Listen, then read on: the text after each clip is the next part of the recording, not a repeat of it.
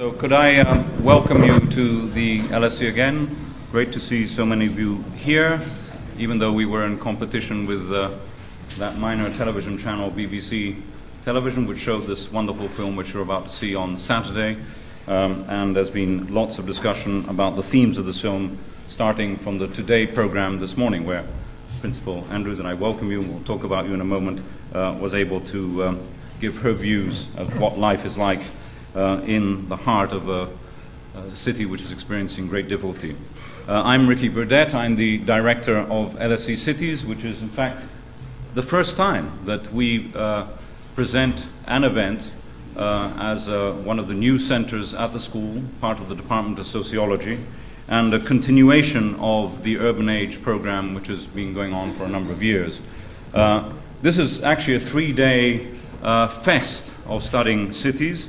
We're in the middle of a very interesting series of discussions with colleagues from all over the world that Ann Power has brought together as part of the launch of her book on Phoenix cities. And in a way, what we're talking about today is very much the combinations of themes of growing cities, exploding cities, but also the other side of that coin, which is shrinking cities. But cities which have some promise, and I think we will be talking about that later today.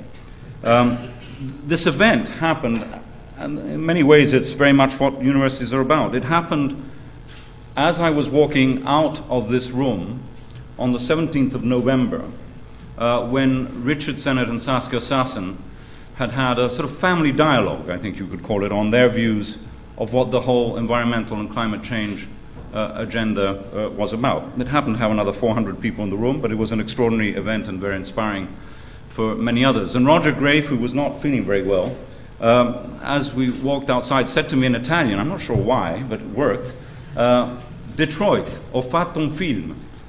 L'hai visto? Detroit, I've made a film, have you seen it?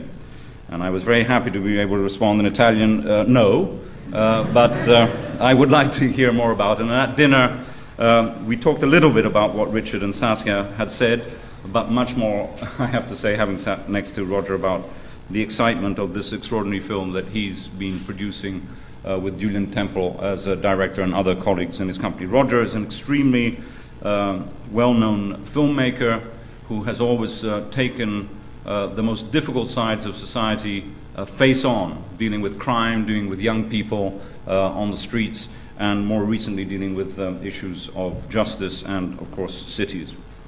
My role is really to just tell you what's happening, because Roger will then chair later on, after the screening of the film, a discussion with 4, I think, extremely interesting colleagues. I'm going to leave it to him to introduce them when we come to that after the screening. The film will last just about an hour, I think, Roger?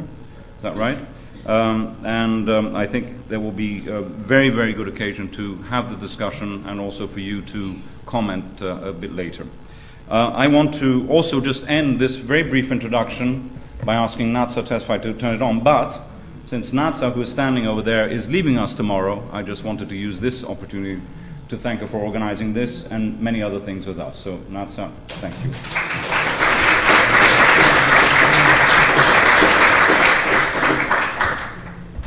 You are about to witness the very exciting story of a city and its people. It will be an adventure that will open new sights in familiar surroundings. That city is Detroit, home of nearly 2 million people. Back in 1701, long before this land became a nation, Cadillac planted the colors of France on Detroit's shore. And thus began a rich and inspiring history which has brought Detroit to its finest hour, the today of which we are a part. I am honored to be serving as mayor at this most eventful and productive period in Detroit's history. And I'm honored to be a participant in the Detroit story.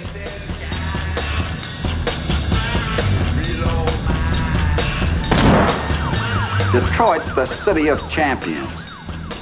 The whole world knows that Detroit is the American city whose products have revolutionized our way of living.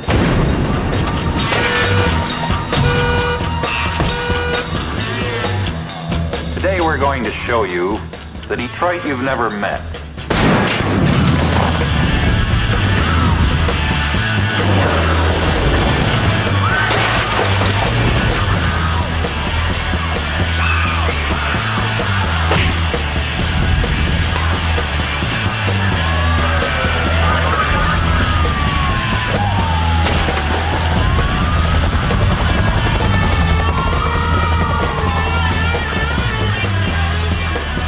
I'll take you guys for a tour around some of Detroit's best ruins, stuff you won't see anywhere else in the world, only in Detroit. Rome's got ruins, Athens got ruins, ours are bigger. Look on my works, ye mighty, and despair.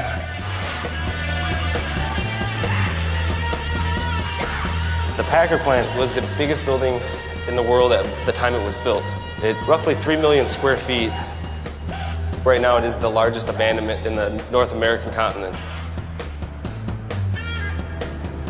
You can ride around Detroit for hours and just see scenes of devastation. It's just like there was a war and they didn't do any rebuilding. They didn't clean out the carnage. Oh, it's a mess, man. Welcome to motherfucking Detroit, goddamn. One more. Shit.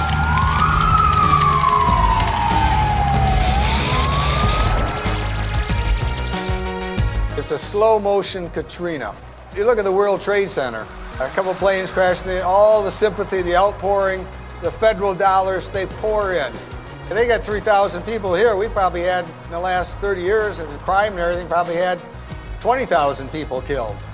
We've had thousands of houses destroyed, thousands of businesses destroyed.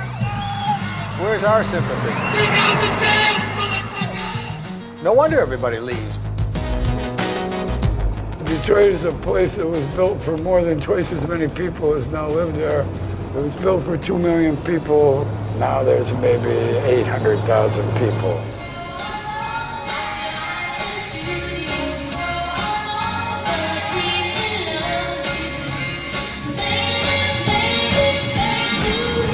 Coming from the 60s to today, they would say, first of all, this is a ghost town.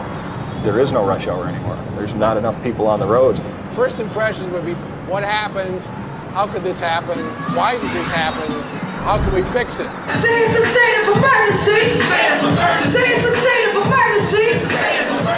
There's so much of it, so many areas that look like a war zone. It would seem as though at some point there was a mass exodus, as if a phone call was made, a warning was thrown out, and everyone left what they were doing that moment and walked away for good. Not since the last days of the Maya have the Americas witnessed a transformation as traumatic as that which has befallen the Motor City. Here, time seems to be running backwards. What was once the frontier city of the American dream, the Paris of the Midwest, is now in its strange beauty the first post-American city. It's a darkly cautionary tale for the entire industrialized world. Arriving at destination. But as you listen to the buzz of cicadas amongst the wildflowers and prairie that have reclaimed 1/3 of the city, it is possible to feel you've traveled 1,000 years into the future, and that amongst the ruins of Detroit lies a first pioneer's map to the post-industrial future which awaits us all. What's the best city in the world? Generosity! Detroit's a city of islands. If you know where the islands are, you're the safest, friendliest place in the world. If you don't, take your chances. The crime rate, yeah, it's high, but, you know, it's only high when it happens to you.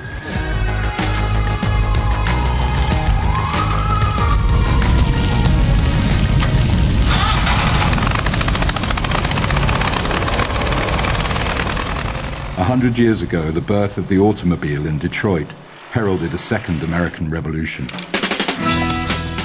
Unleashing forces of mass production and consumerism, which shaped the 20th century and powered the wheels of American success.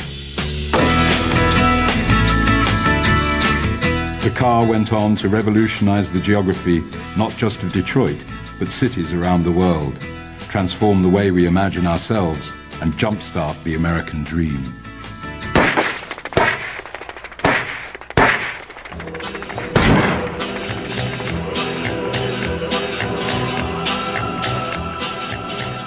Early on in the history of the United States, the ability to move on meant the chance to move up. And the automobile took over that meaning in the 20th century. Ooh, what a dreamy ride.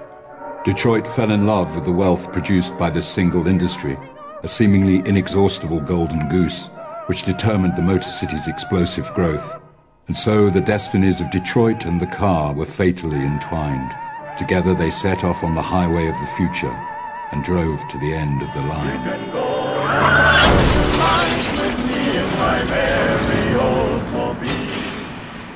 Early one morning, a man named Henry Ford, who had been building a horseless carriage in a shed back of his home, right where the Michigan Theater now stands, started it up. The echoes of that two-cylinder motor have never died, and they never will. The Michigan Theater, to me, is like the classic story of it all. I mean, that's where Henry Ford built his first car. And his wealth creates this building with this magnificent theater. And then the theater dies. Why? No parking. And then the building's going to die. So what do? They gut the theater, make a parking lot out of it, and save the building. And, you know, that's Henry Ford's legacy right in a nutshell in one building. Ford was a very creative, very inventive man. And I think we have to realize that he helped create the consumer society.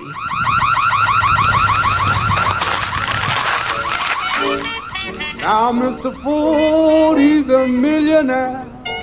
These are the stairs where Henry Ford would have been coming in and going out of the office every day here in Highland Park. Well, cheap car on the market today is a Ford. So this right here is the world's first automated assembly line, built in 1913. The assembly line is the key to mass production. Here, workers join the thousands of big and small parts to make the whole. One man, one function. The fundamental principle of mass production. Build a product faster, with specialized tools and teams of unskilled workers. And you build it at less cost. See, my people, here's my theory of what this country is moving toward. Every worker, a cog in motion, well, that's the notion of Henry Ford. Hallelujah, praise the maker of the Model T. Speed up the belt, speed up the belt, Sam. This is a factory that changed the world. The birth of the modern arguably takes place here. Today, the building has been less than kept up. Everything is all bad. That's all I can say. All bad. When Ford introduced the first assembly lines, he found that many workers would not or could not produce as fast as he wanted them to produce. Some people would just come and look at the job and turn around and walk out. I worked in a factory once, you know, you do the same thing over and over again every day. It's like doing time. I did that too. My first job was at Ford Motor Company, working on the line, and I felt like a robot. There was no thinking that went into it, and I just knew that I wanted more. The Model T plant was outside Detroit, and in 1918, Henry Ford set up Highland Park as a separate city, the first of many autonomous suburbs. And we had started drinking beer and gin. The big three did, in fact, rule Detroit. And a lot of what you see around you is a result of their economic decisions, if you will. By redrawing the map of the rapidly expanding city, the auto barons were able to siphon the wealth out of Detroit and pay taxes into the coffers of their own private fiefdoms. This wasn't thinking in human terms. It wasn't thinking in terms of what's good for the general population. It was only thinking in terms of what's good for the stockholders. And of course, that's the story of Detroit now. A lot of people leaving, so, you know. They're living out of town, different I plan on leaving myself. Atlanta, Georgia. Highland Park had a population of probably 55,000 at peak. It's probably around 12,000 now. We had this beautiful library, McGregor Library over here. It was donated by Ford money. It's shut down now. It's boarded up. I can see this was a very upscale neighborhood in its day. I met a gal one night in Highland Park. These were like your top dollar residences. A lot of them were done in this sort of Moorish influence style. She's a picture of a queen. She's the gal I met one night in Highland Park. Highland Park is bankrupt, and they don't have the money even to tear them down. Say it's a state of emergency. Say it's a state of emergency. Say it's a state of emergency. He was not a good man, in a sense. He was a horrible man. But he was a very intelligent man, so he paid decent wages. January 14th, 1914, Ford increased the average worker's wage to $5, which was nearly doubling it overnight. 10,000 people showed up here in the winter on this street out here. And there were so many, they finally brought the police and fire hosed them, as it got out of control.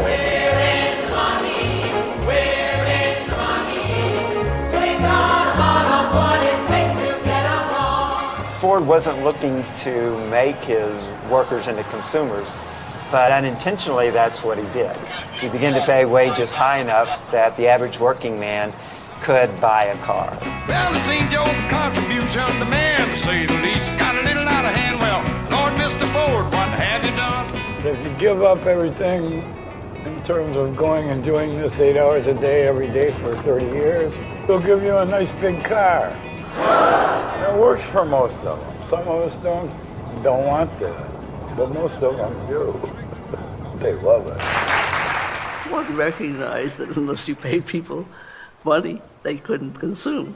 But in that sense, he's also responsible for a lot of the things that have happened to us as human beings, that we've become so consumerist and that we're devastating the planet.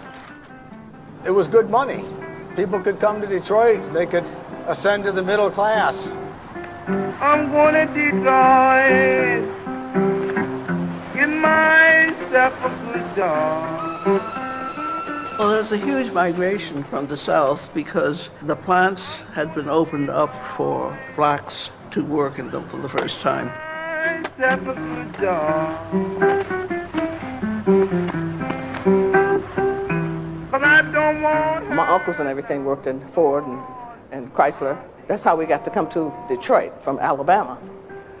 They came and got the jobs, and they sent for all the relatives. We lived in one house with maybe 3 bedrooms with 4 families. And my husband was born in a little town called Marion Junction in Alabama, where there were probably more cows than people.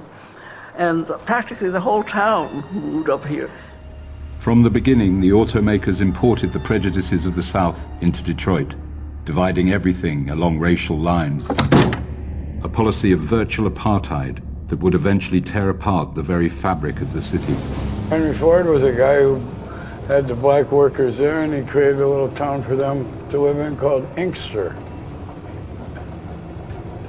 And then he had the town for the white workers to live in called Dearborn. But Dearborn was a very unique city, very racial city. Whites only. The black person or family moved in, they were absolutely trashed. Their house was trashed, windows were broken. They didn't last a week, so they never came. In 1925, 20,000 Klan members celebrated their race hatred on the steps of Detroit City Hall. There's nothing more important to white people than Detroit, than staying away from niggers. They don't like them. Never did, never will. So that building's strange too, to see it kind of like, looks like it's gutted. That was an upscale hotel. The Lee Plaza was a hotel for black entertainers, musicians. They could not stay downtown. It was segregated, and this is where blacks stayed.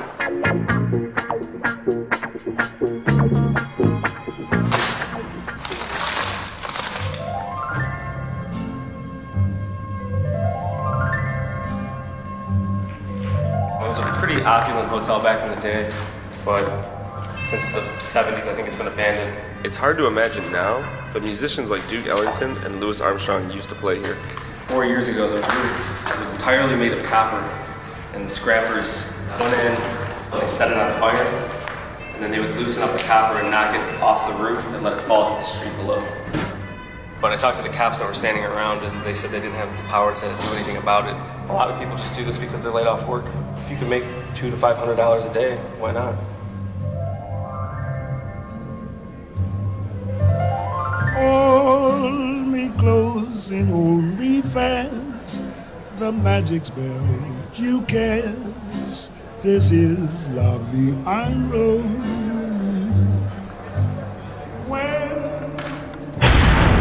So what are they doing on the top floor, do you think? From the sounds of it, it looks like they're about to bring down some pipes. They probably cut 20-foot sections of steel pipe up there. And they're probably either going to drop them down the old elevator shaft or try to bring them down the stairwell. But they tend to like to drop them down the elevator. It's a lot easier. But that sounds good. Yeah. Sounds like the world's in there. 20 floors up.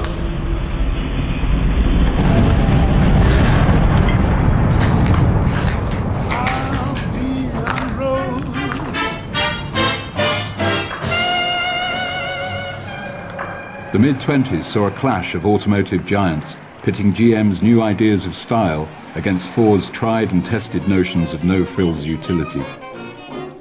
The outcome of this epic battle would determine the course of the American dream and go on to transform the geography of America's cities. Design fueled GM's success, allowing it to overtake Ford and dominate the market. Its must-have range of latest models drove the explosive consumer boom of the late 20s. All the way down the boulevard there, that's the old GM headquarters, those 4 big tall buildings. That was where they were headquartered when some president said, as GM goes, so goes the world. So let's hope that's not true today. So what do you do with a huge building like that? It's empty now, you know? In the 1920s, Detroit was fabulously wealthy, not only for the auto wealth, but 75% of the illegal liquor was coming from Canada through Detroit. So we had it all back then.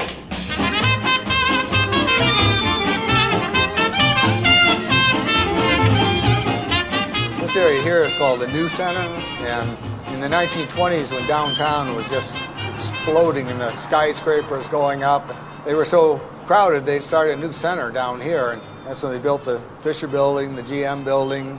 Fisher Building was going to be 4 towers, like that one right there, but then 1929 came, and that was the end of that.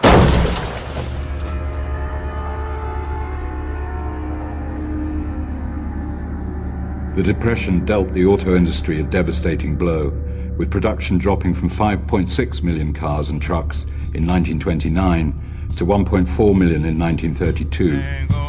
Overnight, Detroit's economy collapsed. I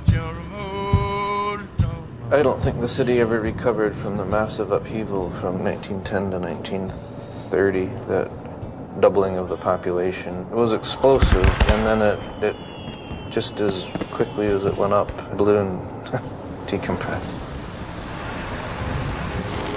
In Detroit, the recession lingered on through the 1930s, plunging auto workers below the poverty line. My children eat 3 square meals a day.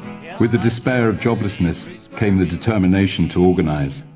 Their struggle for union representation and a living wage drew them into inevitable conflict with the Big Three.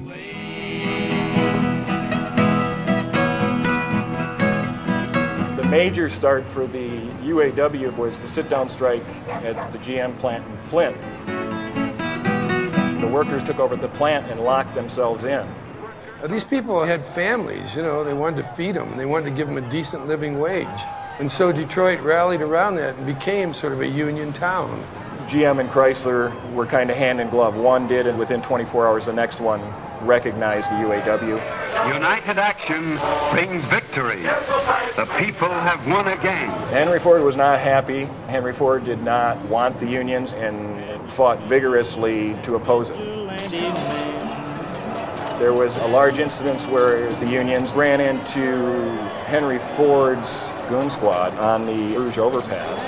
They opened fire with machine guns on the crowd. Several people were killed. It took the outbreak of war to rescue Detroit from depression. As American troops went into battle overseas, Henry Ford finally recognized the UAW. This is Detroit, Michigan, in case you don't know. They call it the automobile center of the world. 5 million of them last year. Makes a lot of noise. But not so much noise that we didn't hear those bombs when they fell on Pearl Harbor. So we stopped the line.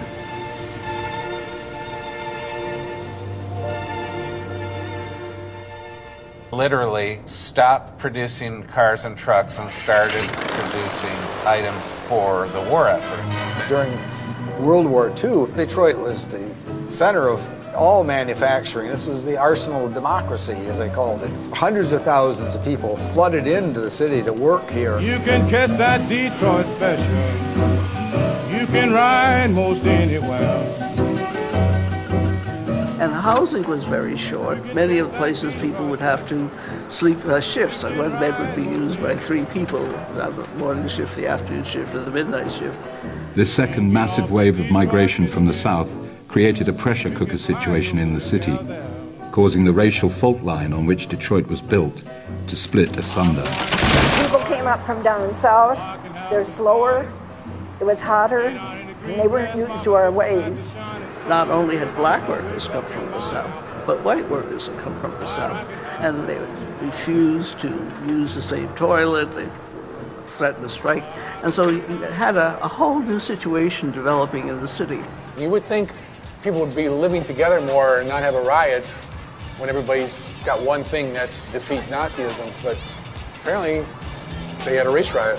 They were fighting one another. That was a real race riot.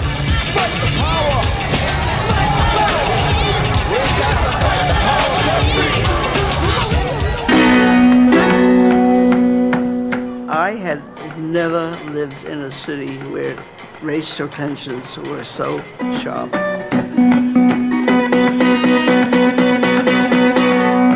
I remember this area, which is called Black Bottom, not too far from here, Old Paradise Valley. And it was the Black Entertainment and Business District. I went to school in Black Bottom. I loved my teachers. I loved them. The Assembly Wagstaff chose me out of the rest of the girls, and she taught me a song I'll never forget. This is my country. Breathes there a man with soul so dead, who never to himself has said, this is my home, my native land. This is my native land. This is my country, land of my birth. And before then, I didn't know I had a country. I was from the South. I never even felt like I belonged in the United States. Hastings Street Opera. I think we're on Hastings Street here, I believe. Boys all down Hastings Street. It used to be a very lively street. Boom, boom, boom, boom. I'm gonna shoot you right down, right off of your feet. Take you home with me. There were a lot of bars, there were hookers, of course, and there was all that nightlife. But it was community. I like it like that. I didn't go to their clubs, but I went to other clubs.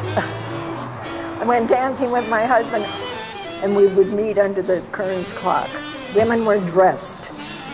Men were dressed. The bars, the restaurants, the Bull Cadillac Hotel was visitors from all over. But it was a different city then. Bustling, and places you went, you never worried about crime, okay, being mugged or purse snatched. They painted Woodward Avenue gold, this street, for the 50th anniversary of the automobile here in Detroit in the 40s. There's a city that's famous for making cars, but when they do the cars were the star. They do the Motor City Boogie. That was the boom time for American cars. That's when cars got bigger and bigger and flashier and flashier, and certainly the city of Detroit was phenomenally wealthy during that period. This was called the jewel of the Midwest. And it was a beautiful city. It was a jewel city, really. The future looked good. GM entered its high Rococo period of design under the guidance of GM's head stylist, the extravagant Harley Earl. Harley Earl designed this car that we're sitting in. He initially worked in Hollywood. building cars for the movies and for the movie stars. He looked at cars not as transportation, but as entertainment. He made the General Motors cars that kept the same basic standardized parts from year to year to year, but he made them look different. This is the Fisher Building where they built the bodies that Harley Earl designed. For a riot town. Well, we're going to sneak around this. It's one way. Don't tell anybody. It's very interesting to go in there. There's all these stalactites from the drippings going on in it.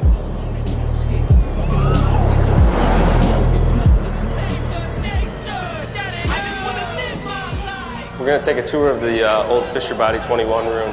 The whole building was production for Cadillac assembly line. I was raised with a rifle and mask, Shelly beating my psychiatrist's ass. Had a bunch of chemicals in here that they had to remove to get this building up to a safe standard. Still not environmentally sound. Had a collapse right here since the last time I've been in. What's good for GM became what's good for America. Increasingly, the rhythm of American life was set by the cycle of artificial obsolescence engineered in Detroit, which would transport America to a new consumer utopia where a buyer's dreams could be turned into cash. This town is an all-right town for an uptight town like this town. For a long time, Detroit ruled, but it had already started its decline right after the Second World War, really. Everything was based around cars and the success or failure of cars. Detroit had become a one-trick pony. After the war, Detroit became the fourth largest city in the United States.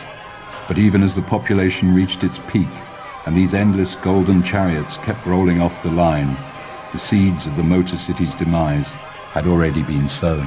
So I look back and see my city under construction. I look back and see my city under construction with the locusts. Surrounding, suffocating our city and trying to choke us, ravaging the cross, making the situation hopeless. But we staying focused. Never let the locusts approach us. Are you from Detroit? Yeah, born and raised. What's going on here? I have no idea. I just woke up.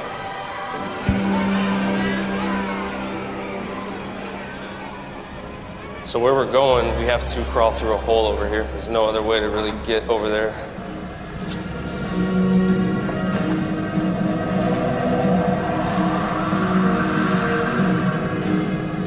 So the Packard plant, it used to be manufacturer of the finest luxury automobiles in Detroit. A year ago, this was an intact section of the Packard, and now you can barely walk through it. It's too dangerous. Some of these pillars have been scrapped by the numerous gangs of scrap thieves that come through here, and they've already started to cut at this pillar. They've cut through it here, and they've cut through it here. That means they're planning on taking it. They haven't knocked it out yet. You could probably give this a good whack with a sledgehammer, and this thing would collapse. So this is a really, really weak section of the building that would not be a good idea to hang out here very long. These large metal things used to be air conditioners. A couple years ago, I was in here, I found a man sleeping in one of them. He'd made his home inside of it. It was a real realization to me that there are people living amongst the ruins in Detroit. The post-war period saw Detroit pioneer the great American escape from the cities to suburbia. But to get there, Detroiters needed cars and roads to drive them on. The construction and auto lobbies made sure they got them. The creation of the freeway system right into the center of the city ripped apart neighborhoods. Like Black Bottom, Paradise Valley was literally ripped out to make the case for a freeway. When you rip that apart and just shred it, then people are completely dislocated both emotionally and physically. Was there pressure by the auto industry to create the freeways? I think there was. General Motors played a large part in the dismantling of the street railway system. This is the Davison Freeway. This was actually the first freeway built in America. In my day, this would have been all jammed here with traffic. This town. So that was one of the reasons I said I'm not going to go live in Detroit anymore and make this drive and all this traffic. White people started to move to the suburbs. We have almost 40 suburbs, I think, of Detroit. You had the withdrawal of all the tax base from the city, what they used to call white flight. These guys went and fought in the war, and then they came home and they thought they should have a nice little house in a safe neighborhood and good schools and shopping nearby, and they created these artificial communities. It was all built on bribing local zoning boards. This town and the people that ruled this town made sure that everybody had to own a car if they wanted to get anywhere. If you're in the suburbs, they've set it up so you have to have a car. They create the illusion that you want to have one. The fact is you have to have one. The only way, literally, you can get in and out of them is by a car. Brutality, sister, talk to me, sister, so you can see what's going on. You'd starve to death if you didn't have it. You'd be like a quadriplegic in some ways, because the only way you can get out to a food store is by car. Northland was the first shopping mall in the whole United States. And it's up on 8 Mile, and you stayed out there, shopped at Northland. You didn't come down to Detroit too much, except Christmas time. But that was the decline, really, of downtown, because people then moved to the suburbs. You moved out of Detroit. Commuters began to lose touch with the nightmarish reality of the decaying inner city they had left behind. When I went to work back and forth, I could watch the houses like that house. And over a period of 6 years, you could start to see a decline. One time I came back from the lake, and I decided rather than take the expressway, I would take Woodward. And I was sad because Woodward wasn't Woodward downtown. It was terrible. Boarded up buildings and whatever. The neighborhood began to seem like it was just started to go down. People lost hope in the community. Car industry, though, was doing booming times. This is exactly the period of the ascendancy of Motown Records, which put Detroit on the map internationally in a way that nothing else ever had. Berry Gordy had his ideas about producing records from working on the Ford assembly line. This guy will write the song, this guy will sing, these girls will sing behind him. He thought this would be a way to produce the music that would be efficient. It worked like an assembly line because he had so many artists. He had to keep the studio going. The first group I ever sang in, I was the only white guy in the group. There didn't seem to be racist tendencies towards me from our black audiences. Most of the trouble we ran into was from the white people.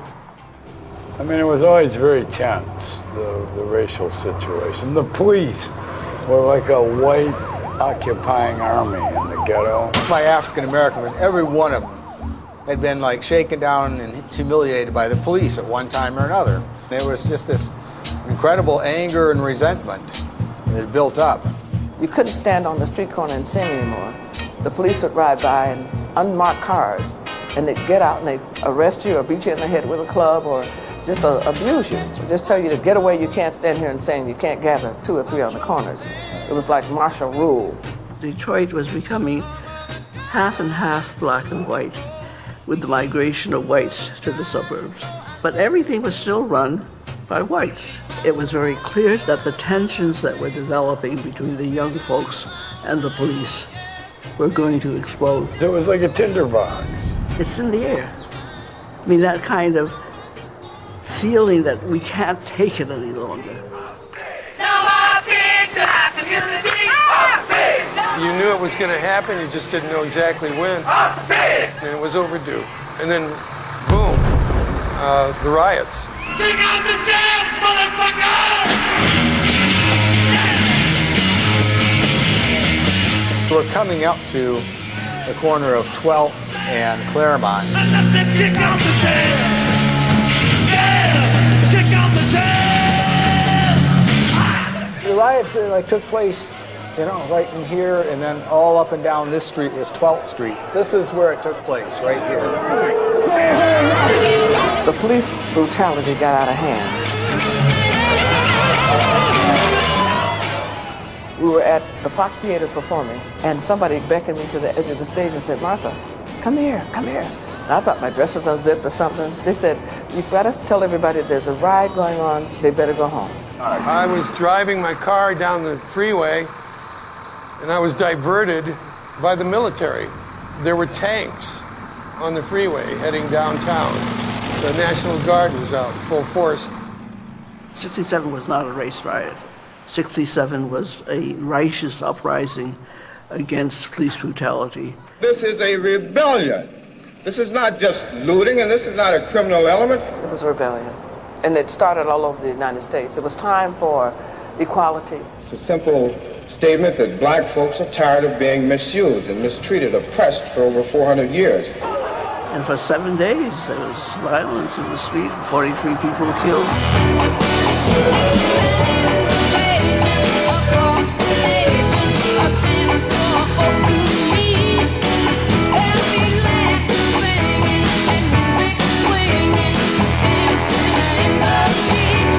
When the riots took place here, I was 12.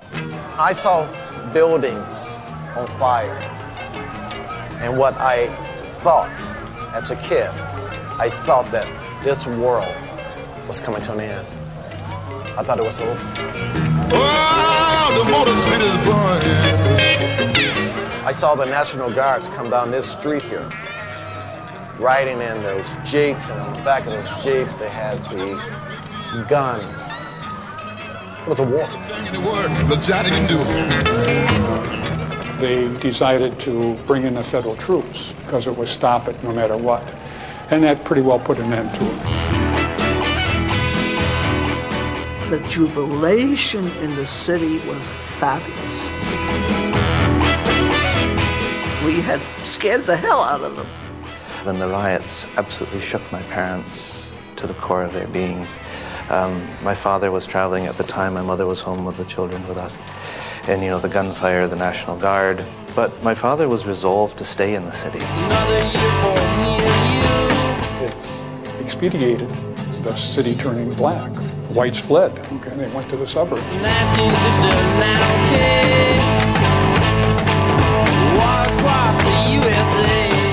Well, white people just rode off Detroit. They just solidified their plans to completely abandon. Here's something that will live with me for a lifetime. I'll never forget that. We never recovered. Never recovered. By 1973, we were the only white children in our neighborhood and in our school. Here's the school here, you can see it's abandoned. Well, being the only white children in a school that is all black is tough. You get bullied, you get jeered at, you get shoved, you get made fun of. And I can relate to what it is to be a minority at school. We then moved to Royal Oak, where there was no black children in our school at all.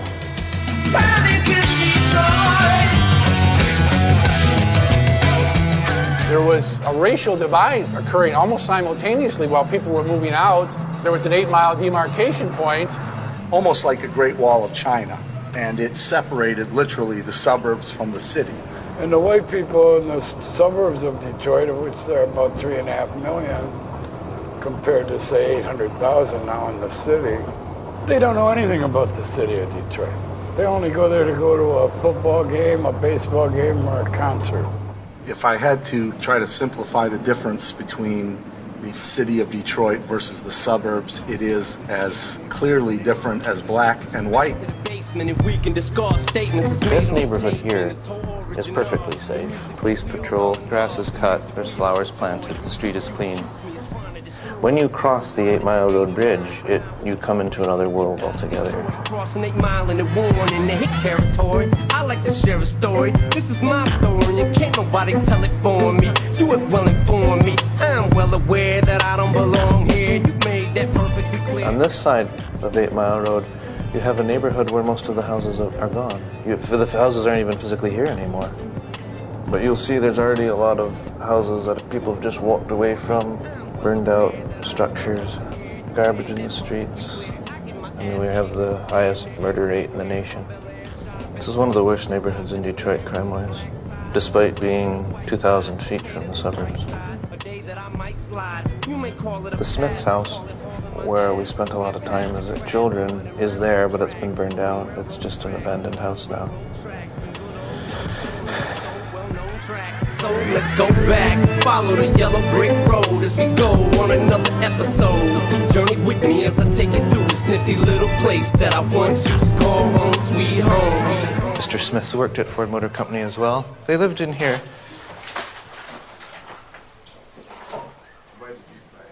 No, this was the lounge room. This was the living room. This was the dining room. We had many meals here. The kitchen here. You can see there's been a fire here, unfortunately. There was a pantry in the back there.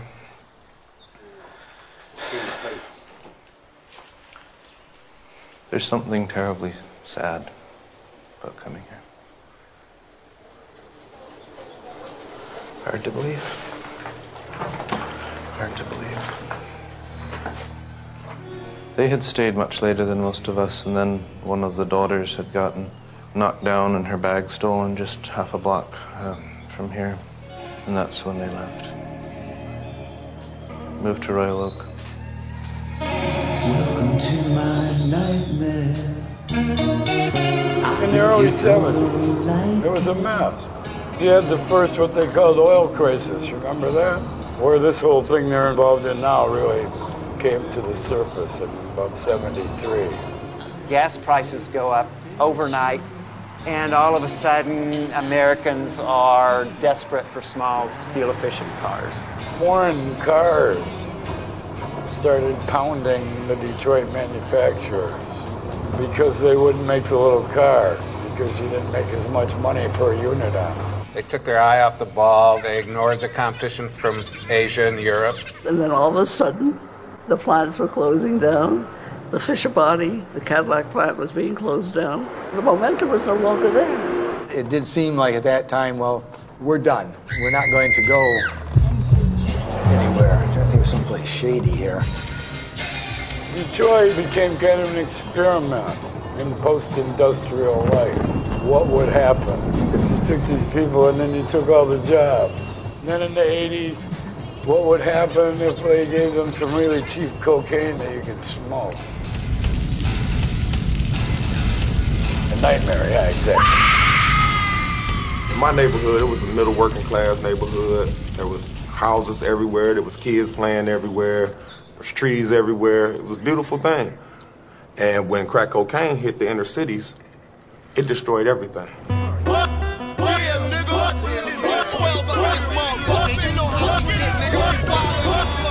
The children started to see things and see people making money selling drugs, and that's what they wanted to do, because there was no other means of them getting a job, just like now. Growing up as a kid, I saw guys that stood around and told women what to do that brought them lots of money. So I thought, if they can do this, my father going to work for 8 hours, my mother going to work for 8 hours. These guys got bags full of money. Which way do I want to go? I mean, I've been shot, I've did some shooting. That's just the reality of it. And I believe that the real war is not someplace else, but it's here.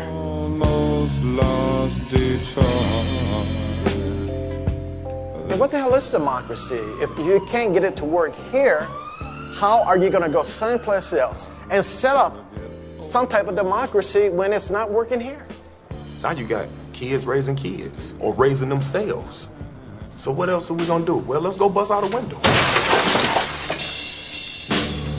They're closing down a lot of the schools here. That's unheard of. Where are the kids to go to school at? There's no jobs for these people to get when they get out of the school. There's really no point in the school being here or training these people if there's nothing for them to do once they get out.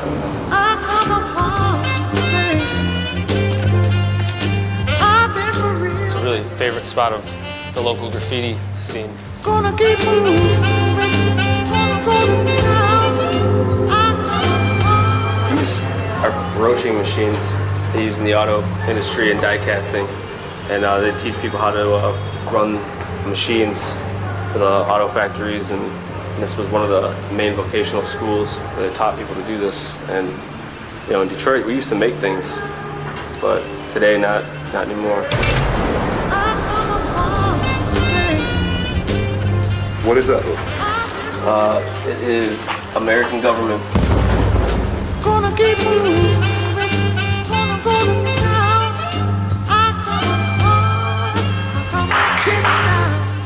Kids don't know what love is nowadays. They're a little angry and mean to themselves, and music could have soothed their souls. It's heartbreaking seeing schools this way. Schools aren't supposed to look like this.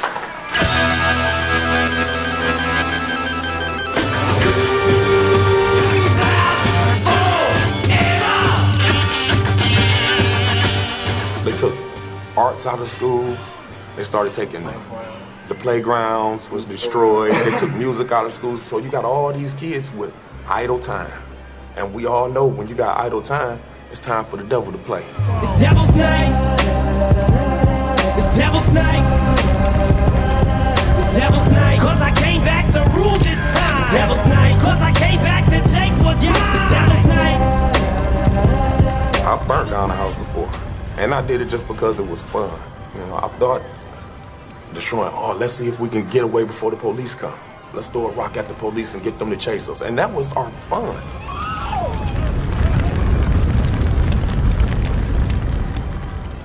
In 1986, I remember standing on the porch of that house with all the dots on it, and I had an epiphany. Fireworks went off in my head, and I was able to see the street become a work of art. And one of the houses here spoke to me. What's up, Doc? I heard it. And I went out and I made a dot on it. And that dot grew. And it kept growing. And I kept listening. And I kept hearing it. And the cops came to talk with me. And they wanted to know whether or not I was crazy. I would have to say that I am crazy somewhat. Taking that was chaotic and making it into something very positive. The oil prices went back down in the late 80s and the early 90s, and Americans doing what Americans do will typically buy the biggest vehicle they can afford to put fuel in. I'm driving in my car now. All the big three bail themselves out with a car that's going to make more trouble than it's worth. I'm talking about the big gas-guzzling SUVs. We're a big country. We're an open country. We're spacious. We like big. It doesn't cost really that much more to engineer and design a big car than a small car, but you can charge much more for a big car. When they were making those SUVs, they made $10,000 profit per unit. Per unit. In some ways it was good. It was a very profitable time for car makers and suppliers, but it probably delayed the U.S. car makers facing some of these underlying issues. The money that was there enabled them to escape the restructuring that inevitably had to be done.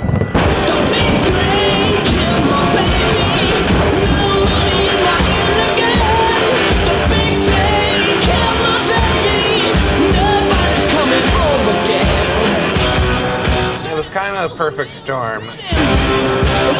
A year ago, we had a major gasoline spike in price, which really decimated Detroit's large SUV market completely, which was their last bastion of profitability. That was shortly followed by the housing lending crisis in the United States and the global economic meltdown. And it was a triple whammy that Detroit just could not pull out of the tailspin this time around. When things are going really good and you got a golden goose and it's laying golden eggs all the time, you just think this is the way it is forever, and nobody had the foresight to say, what if?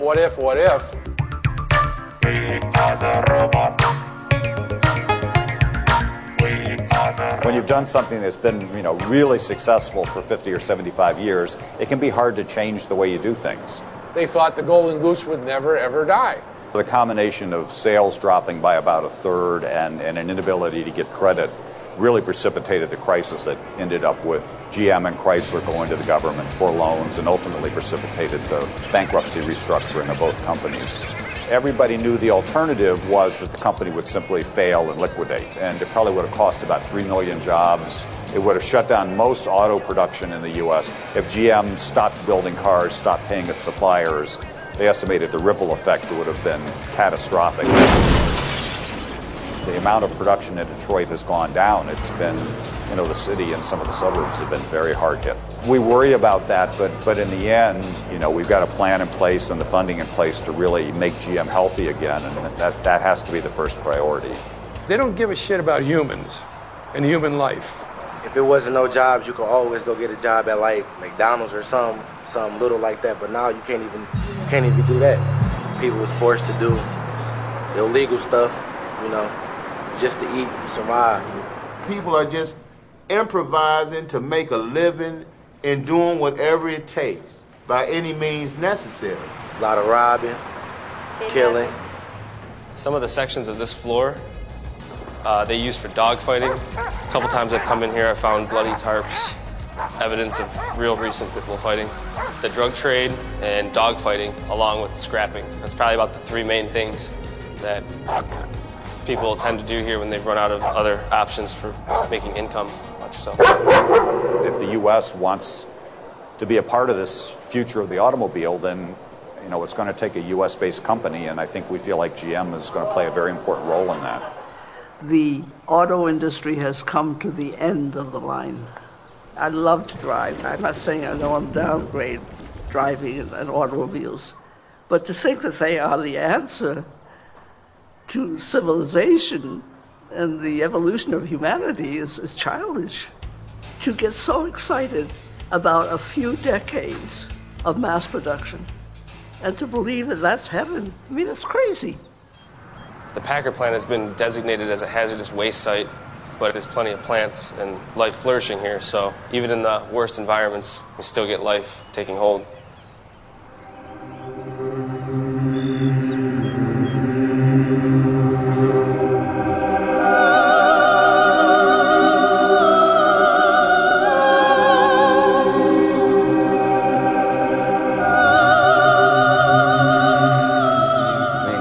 Anytime you get flowers and ruins together, it's moving. It tells its own story. Our grip on this planet is very tenuous.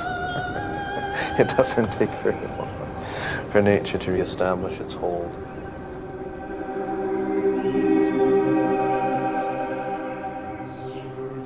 And for me to come back to that neighborhood and actually see that there's nothing there, it hurts me, you know, in my heart. You have drug dealers who squatting in the houses selling drugs. At night, you never know what's going to happen or who's going to pop out of somewhere like a devil coming out of a jack-in-the-box or something. I was one of the guys up in those abandoned houses selling drugs or tearing up the house, you know, for nothing. You got so many people out here grabbing little girls, taking them in abandoned houses, raping them. I got 3 daughters. And I have my sons to walk them to school because I'm scared that somebody might grab them and take them up in an abandoned house.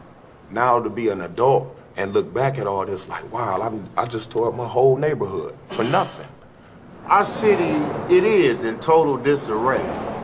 But the reason it's in disarray, and understand this, that abnormal behavior in an abnormal environment is a normal response. I've been to prison 6 times.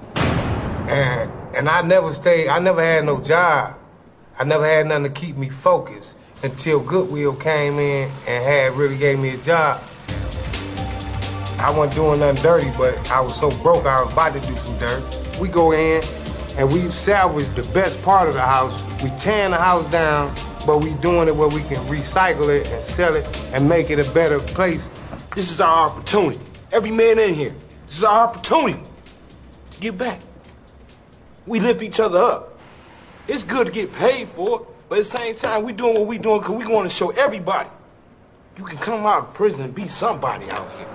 At least 50,000 houses have been bulldozed.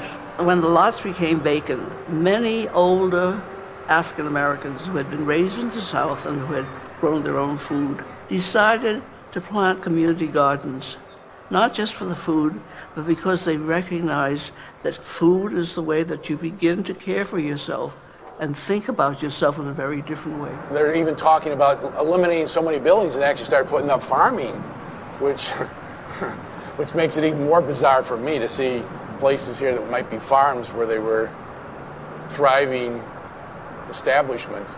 The fastest growing movement in the United States today is the urban agricultural movement. And what's been so exciting is the number of young people who come to Detroit because they feel that we are pioneers for the 21st century. That's the amazing thing to me about Detroit, is that it brings people who are like risk takers out to implement things that they believe in. You come here for a couple of days and you're like, wait a second, this place is amazing. And on paper, it's the worst place on earth, you know, and it's the last place you ever want to go to. Like, I look around Detroit and I see the watermark. What happened to Detroit is basically an economic Katrina. It was a man-made disaster, not a natural disaster. And I suddenly realized that we were willing to let a major American city just fall off the face of the earth. And I thought, I want to go into the belly of the beast and see if I can figure out what's going on and how do we make things better. Fortunately, our city government isn't very active or actively keeping track of what's going on. You know, so a lot of us are growing our own food.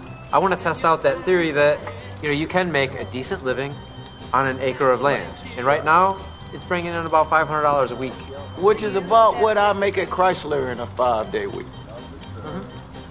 Without all the satisfaction that I get right now. My people come from down south and we have 40 acres still down there that we used to farm and grow on, so it's not really anything new to me. Actually, it's better now than when I thought I was really doing good.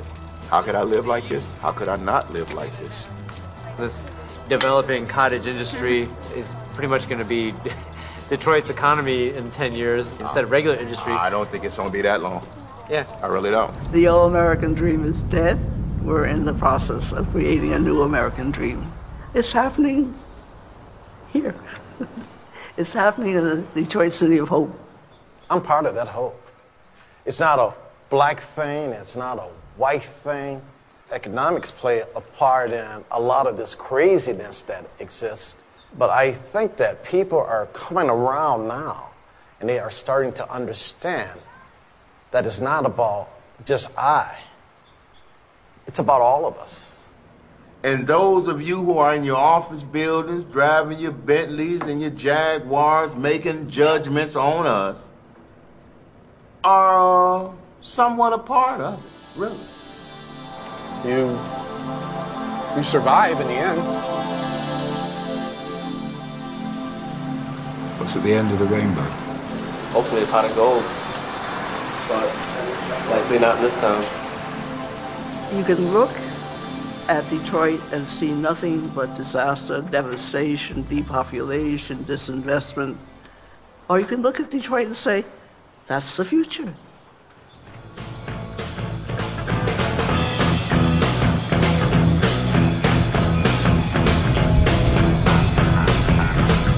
Our plans are only paper plans. We either don't intend or are not able to do what we have said we will do. People of the nation and the world, you owe your continued support of Detroit. I solemnly assure you that we will not fail you in any way.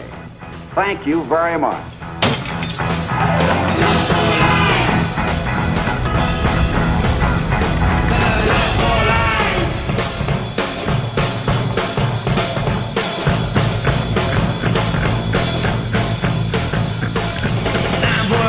$1,000,000 in prizes. Wear my torture film, drive a GTO, wear a uniform.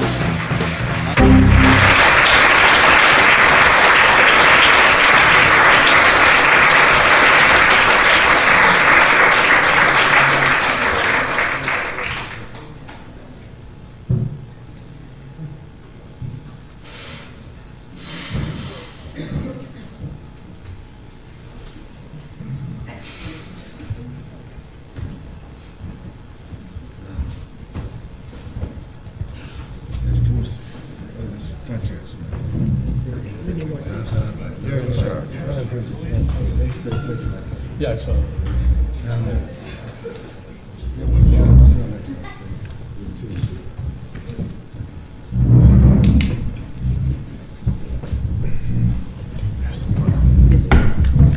Right, thank you very much for coming and your very warm response to the film. The credits, unfortunately, of my dear friend Nuts cut off just at the last minute, but as you all know, I hope anyway, it was directed by Julian Temple. The producer is Georgina Henkin, and I was the executive producer. And Georgina, I hope, is going to be here to answer questions from the Detroit filming. Before we start, and I introduce the panel, one thing I should tell you is that we filmed that in 10 days, and it is by no means the whole story of what's going on in Detroit, but it's a way of getting your attention. And I think in respect of the Phoenix Cities issues and the brilliant book, which I commend to you, if you don't have it, you shouldn't be allowed to leave without buying a copy. It does raise questions that I hope will have relevance to Britain and British cities, European cities, of course, that are going through this experience. And the question which I'm about to pose to everyone is, what lessons are there from Detroit that we can use? And what lessons can Detroit use from the Phoenix Cities work that you're all doing? It's a very interesting question, as opposed to what we think who made the film, that it is in a sense a question about a post-industrial future, and in that sense it's relevant far beyond the shores of one huge company town, as was. There's Georgina, who's just arrived, who was the producer of the film. Well done, thanks, Georgia. Anyway, we have a terrific panel. We have Asenath Andrews, who is the principal of St. Catherine's School, is that right? Catherine Fergus Academy. Sorry, I got that wrong. I got your name right, but I got the school wrong. Where we would have filmed if we'd had even one more day in Detroit, sadly. And I want to hear from Asenath more about the urban farming experience. I hope some of you heard her on the Today program this morning, which was excellent, and I'm so thrilled you came all this distance. Richard Sennett, who many of you will know, is here, of course, very distinguished sociologist. His book, The Uses of Disorder, is it just called that, right? That I read years ago and was very influenced by, and I'm delighted to say he's a very close friend now. Stuart Gulliver, who's been working on the redevelopment and rescue, perhaps too strong a word, but anyway, Glasgow and many other parts of European cities. And Bruce Katz, who's from the Brookings Foundation and has written a brilliant article and done a lot of work, brilliant article about Detroit in particular, which deals with the question of how we can go forward with a city that has lost its original purpose. So we're going to each person's going to talk for 5, 6, 7 minutes, and then I very much hope we can include you, because we want to do some work here. I hope you like the film. This isn't meant to be a film discussion. This is a cities discussion, and where do we go from here? So, Asenath, tell us about the urban farming movement, because one of the reasons it's not more of it in the film is that when you hear about it secondhand, it seems rather airy-fairy as an idea. I'm not quite sure what airy-fairy means. Well, it's not real. It doesn't sound very real. It's realistic. So I didn't know if that has some kind of like gay connotation. No, not gay. But sorry. I really knew better. Cultural difference. Okay. I've lived in this country too long. No. I'm sorry. That was kind of disingenuous. I knew what it meant.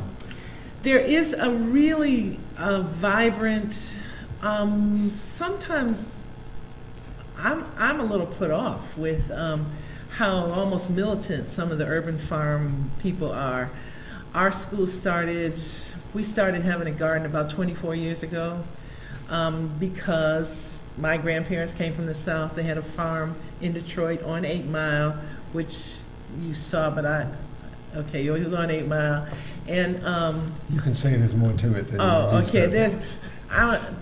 That's not 8 Mile that I know, but in the 20s, when my grandparents came, all of 8 Mile was farms, and where my school is now, which is probably a mile from the Detroit River, those were all farms also. So when we say it has left its original purpose, I'm not sure it's left its original purpose. It's just that purpose of the auto industry, which was a wonderful time. I think that it clearly changed my life. It's why I'm who I am, because my parents both worked there. But there's just this wide range of people who are involved in the urban gardening program, urban farming, and some of them have found these little niche markets where they just grow one little thing and make enough money to live on. Some of them have plans for big gardens, big farms. There is a D-Town farm that is, I think, around 12, 13 acres, and it supports several families as they work on this farm. There is an organic farm that just 2 acres, and they earn $50,000 a year off this 2 acres of land. We've had... Where do they sell it? They sell to restaurants. They sell in the summers. They sell at the farmers market. They have developed their own kind of distribution site. This summer, I got lots of email from people who thought we should maybe start wineries because there is a microclimate, and vineyards need a microclimate, and because of the river and some of the things in Detroit, there are microclimates. There's a microclimate. It's just I work in a high school, so can you just see me making wine? My job is on the line half the time already, so I'm not sure I want to start the wine production. Catherine Ferguson Academy, get high with us, you know. I'm not thinking that will work very well.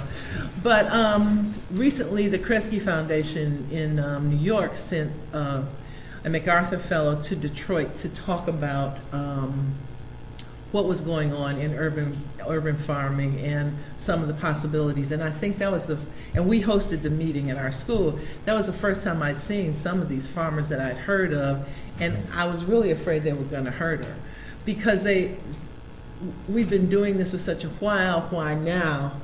Why now are you sending someone from outside to come in and say, oh, maybe we can make this work a little better for you?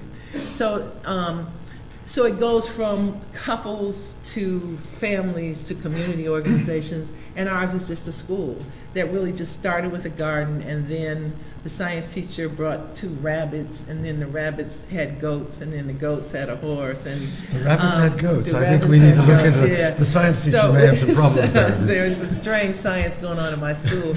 So then it became not just a garden, it became a farm. And I really believe that one of the ways that we are going to try to use it in the next few years, up to this point, it was just I wanted kids to know that you could grow food. And we started a project called the Portable Garden. So you could get a tire and get some seeds from us, and we would bring dirt to your house so you could just grow something. And then from there, we hope you start a bigger garden. My goal now, before I retire, unless our governor has this new thing, I may be retiring in a month. But if I don't have to retire in the next month, my goal is to see if we can't set kids up in farms in some of these neighborhoods that you saw where there's one house on the block and 10 blocks around them that's empty. I don't think you need to get rid of the sidewalks in between them. I think you just grow on the land that's there. Our bee guy, the guy who does our instruction in bees, and it really is incredible that these city kids, even some of the little cutie girls, they bring clothes to go milk the goats in the morning and change back into their little cute clothes. But our bee guy and our kids get stung. I never hear anybody complaining, oh my God, I've been stung by a bee, but they just say, oh, you get stung sometime. And apparently at the turn of the century, at the beginning of school, people would take their kids to get bee stings. But there's a whole deal, because it has something to do with your immune system, they think. So before you went to school with all those strangers, you get a bee sting. It was before, I guess, immunization rules. But so when there's so much good, positive reclamation, natural reclamation of the soil, and kind of cleansing of the soil, there is a big, huge bee business in Detroit, and a honey. His company is called Wild Detroit Honey, but it's because it's from wildflowers that have taken over all these vacant lots. So one of the positive things about urban farming is that there isn't a whole lot of work that has to be done to fix the soil, and that would be your biggest concern. But after seeing a few movies we're taking some kids to South Africa, so I've had to learn lots more about this farm thing than I wanted to. And so I've seen all these movies, and after seeing Food Inc., even if the soil's not that good, how much worse could it be than what we're eating now? So, can I interrupt you? That's really useful, this stuff. But I wanted, in order to lead into Bruce's question, I wanted to ask about what scale we're talking about. Are we talking about thousands? Are we talking about hundreds? We know there's 39 square miles out of 140 that seems to be going back and available. So it's a series of small businesses, but how big is it, do you think? Is there any way of you knowing at that meeting how many people turned out and so on?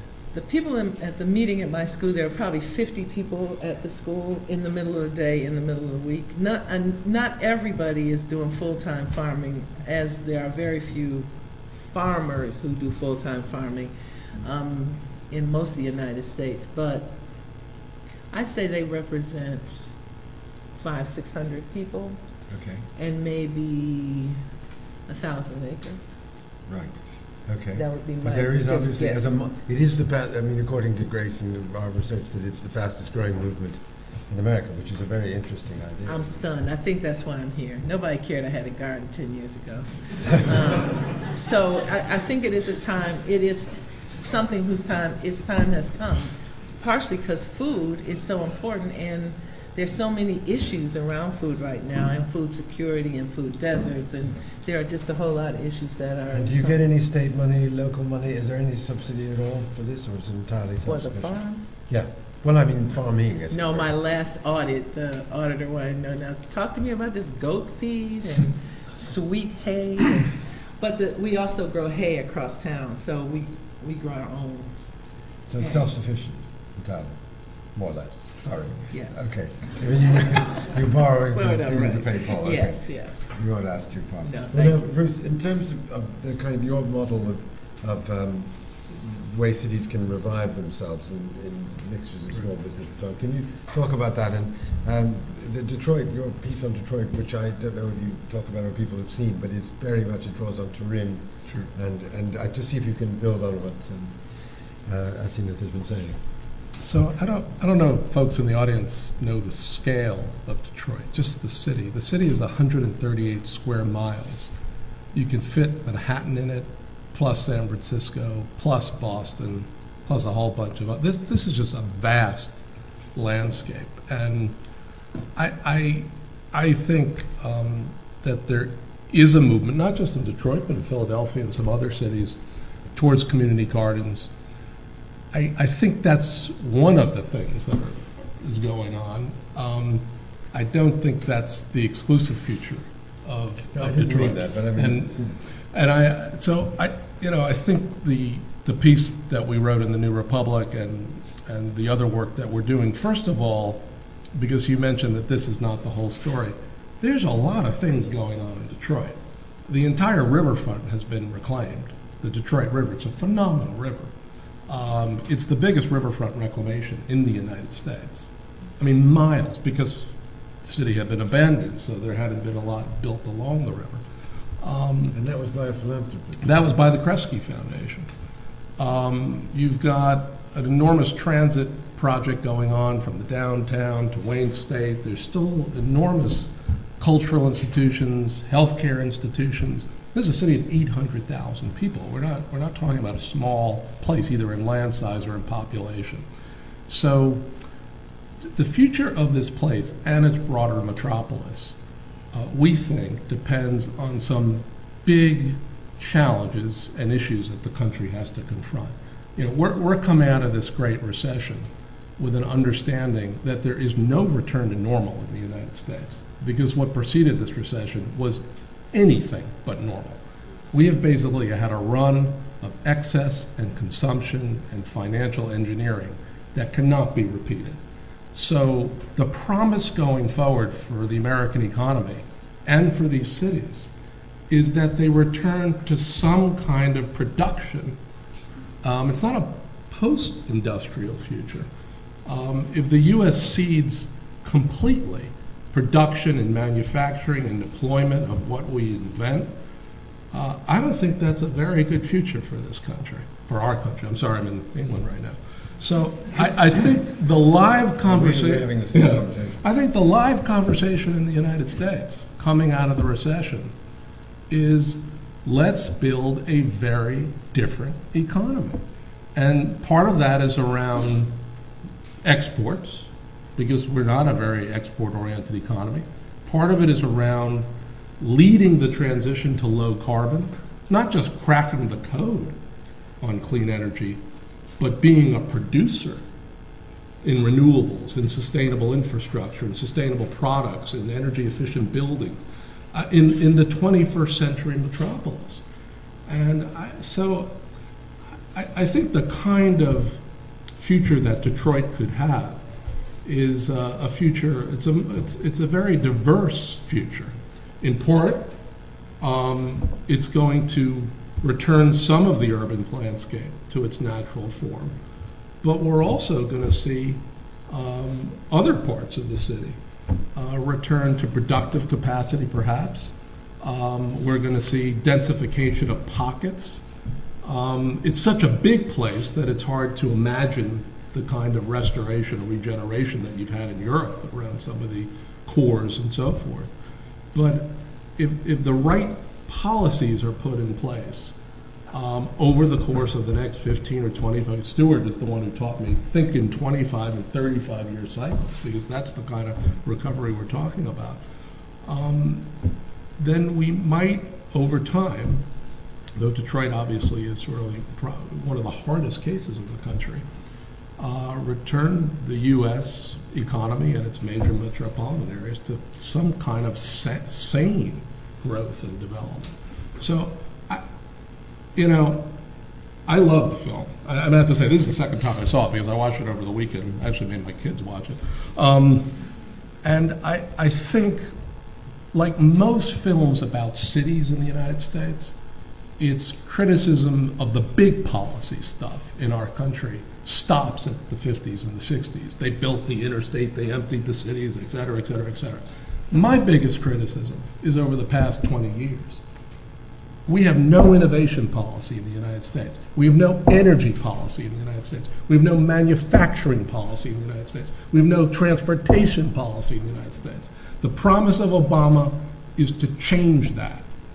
And we're slowly, gradually doing that. And if we can build that constituency and coalition to reshape some of the big driving public and private sector forces, then the future of Detroit will be quite different over the next 20 to 30 years. But we have to think at that scale. We can't think at the community garden scale. We have to think at the scale of reshaping an economy. Okay. And then we can have a real conversation about the future of these places. Well, I think that's really interesting. And the one element that you rely on, at least in the case you put in the article, and I'm very interested to hear you both, as it were, comment on it, is a way in which local government has to change itself. And they have to work, the suburbs have to work with the inner city. I mean, one of the strongest themes that comes out of the film you can see is this division between the suburbs and the inner city. But your thesis does depend on them working together. You call for it literally, specifically. And is that likely to happen? How does that happen in Detroit? I don't know. I mean, I don't know enough about the city to know. More poor people live in the suburbs of the United States than live in cities. The stark divide between cities and suburbs is not what it was 30 or 40 years ago. Poverty has crossed city lines.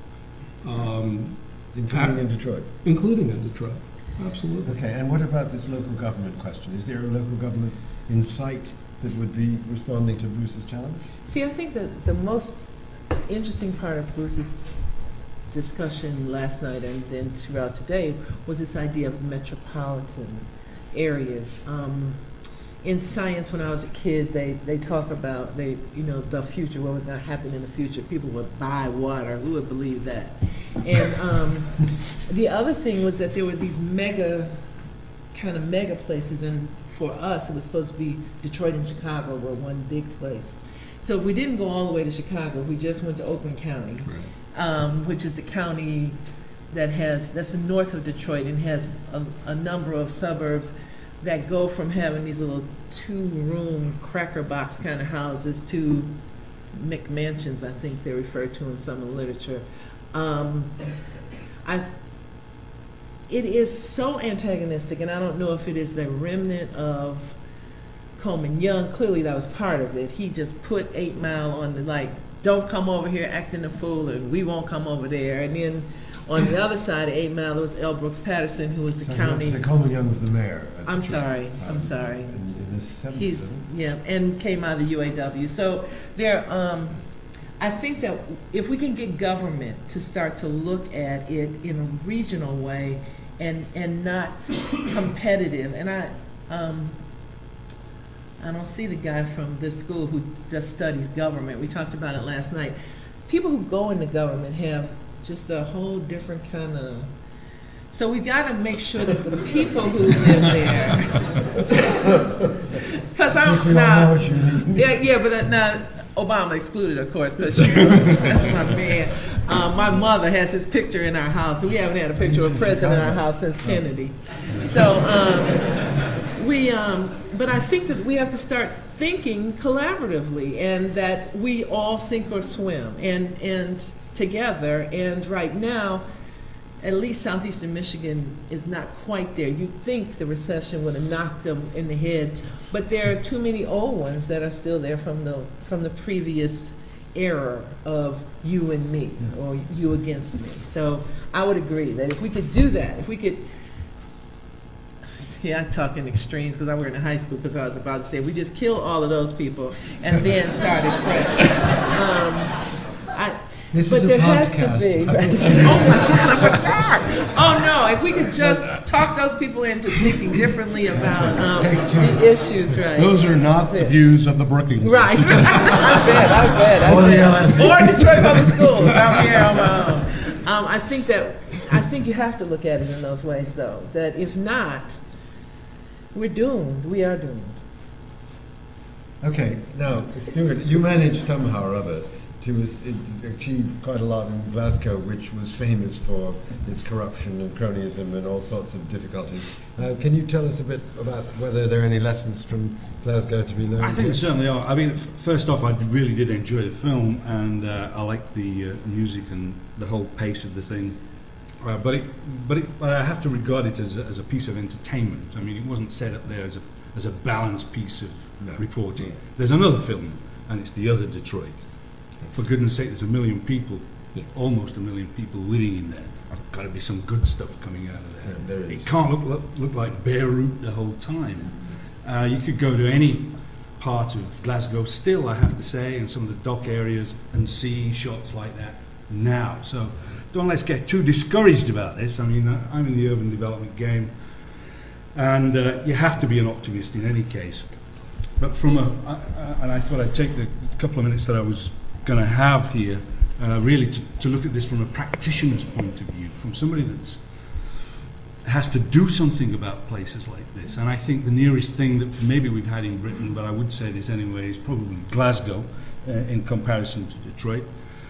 And the questions you would ask of this Detroit that we've seen here is, has this place gone so far down the spiral of decline that the best we're likely to be able to achieve is a program of managed humane decline? That's the best we can do. Maybe is that all that's best for Detroit? Or is it still possible to effect a genuine transformation for the city? And if so, how might that be done? Well, I've already said I'm an optimist once, so I'll say it again. I am an optimist, and I think certainly in the evidence of this film, Detroit appears to have become something of an anorexic in a baggy suit. And my preference would still be to go for the transformational view rather than the humane decline.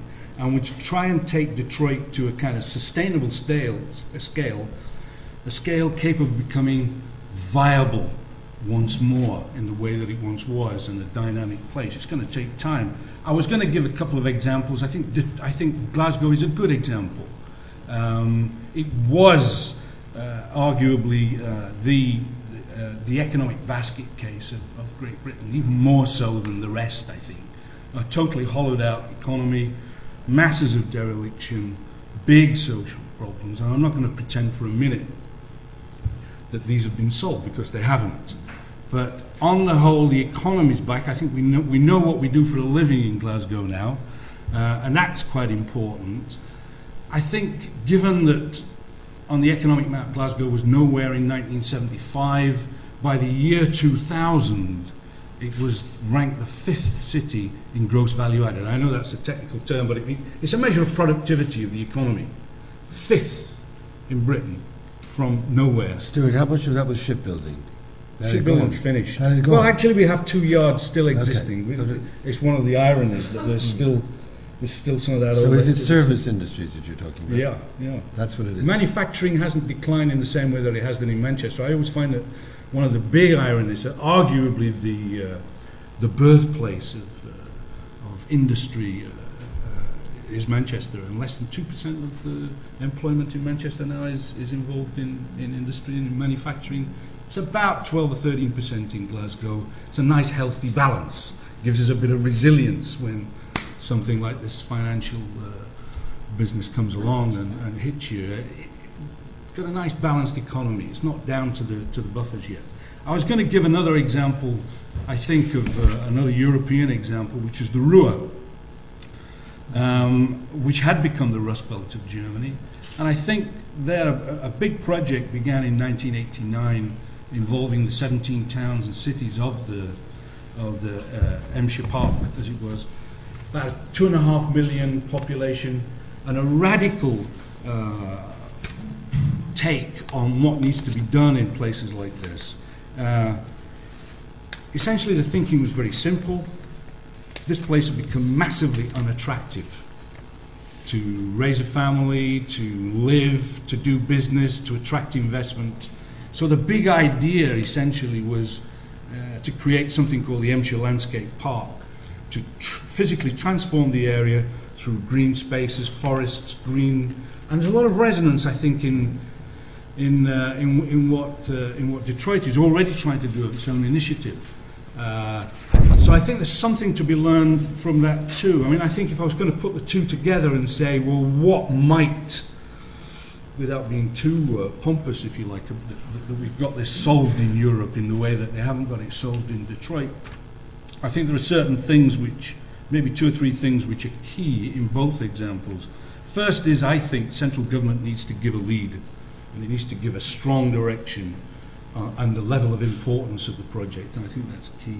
I think secondly, new development institutions will have to be developed in order to take through this transformation process. Can you say what you mean by that? Yeah, I mean, I think when Glasgow's, if you like, rebirth began, it was almost marked by the setting up of the first national development agency in the UK, which was the Scottish Development Agency in 1976. And I think you can almost chart the beginning of the fight back in Glasgow from the setting up of this particular agency. It also was given a fair amount of investment money to spend. Which it spent honestly, is that right? Because the Welsh Development Agency did not have such a great reputation. What do I know about corruption? Come on. No, I mean, the point is, if you can say, I'm sorry to interrupt you at one level, but I'm trying to be as practical as possible. Giving official bodies lots of money does not mean they will end up actually doing what they're supposed to do. And the WDA was, never had a private eye for all the money going in the wrong direction. Well, I don't want to comment on the WDA. Sure, I mean, I guess nothing perfect. I don't really quite know how to. I mean, I've had bigger problems than corruption and graft, for sure. I wouldn't have regarded that as a key problem. Okay, good. The key problem was knowing what to do. I mean, faced in the teeth of this massive deindustrialization, this massive loss of jobs, this massive shift, knowing what to do was extremely difficult. And so basically what we did was what they did in Emscher Park. We made the place more pleasant. We planted a lot of things, we painted a lot of things, we cleaned a lot of stone, we improved the appearance of the place. And I have to say, in all honesty, I mean, if that sounds like a well thought out strategy, it wasn't. We genuinely didn't know what to do, because you don't know who to back, which projects to go. So we were stalling, we were treading water for 4 or 5 years. This is speaking out of turn, by the way. Because genuinely you don't know what to do. When you're actually there, when the economic tectonic plates are moving, as this transition from a manufacturing economy to a post-industrial economy, you don't realize you're on the front line, on the economic front line. You just think it's going to come back. Manufacturing's going to come back, America's going to reflate and get us all going again. We would just keep paddling and wait for the rescue operation, but it didn't come. And we eventually had to start to develop new industries of our own, and I think that's when the Renaissance begins. My only fear about putting forward the two models that I have suggested is that we are living in much straightened circumstances now. Whether or not we can afford this, I don't know. Whether or not some kind of favored nation status might need to be conferred on a place like Detroit, give it a degree of favoritism, special case, in order for it to do it, because these things are costly and they can't be done quickly. And that might mean, as Bruce said, that we take 2 generations to do this rather than 1 generation. Thank you very much. There's a very interesting point, both in your piece and indeed coming off of you, and I'd like Richard to pick up on that. The question is the availability of low-interest loans for small businesses. You know, that in a way the use is sort of the idea of things growing organically does depend on some kind of availability of credit, I think, does it not? Sure, of course. So can you kind of pick up on what you've been hearing and see how the process works in your mind? Well, I actually wanted to say something just a little different. Okay, say whatever you want to say. Well, one thing I suppose that may have struck many of you is that, of course, this looks so different from to London.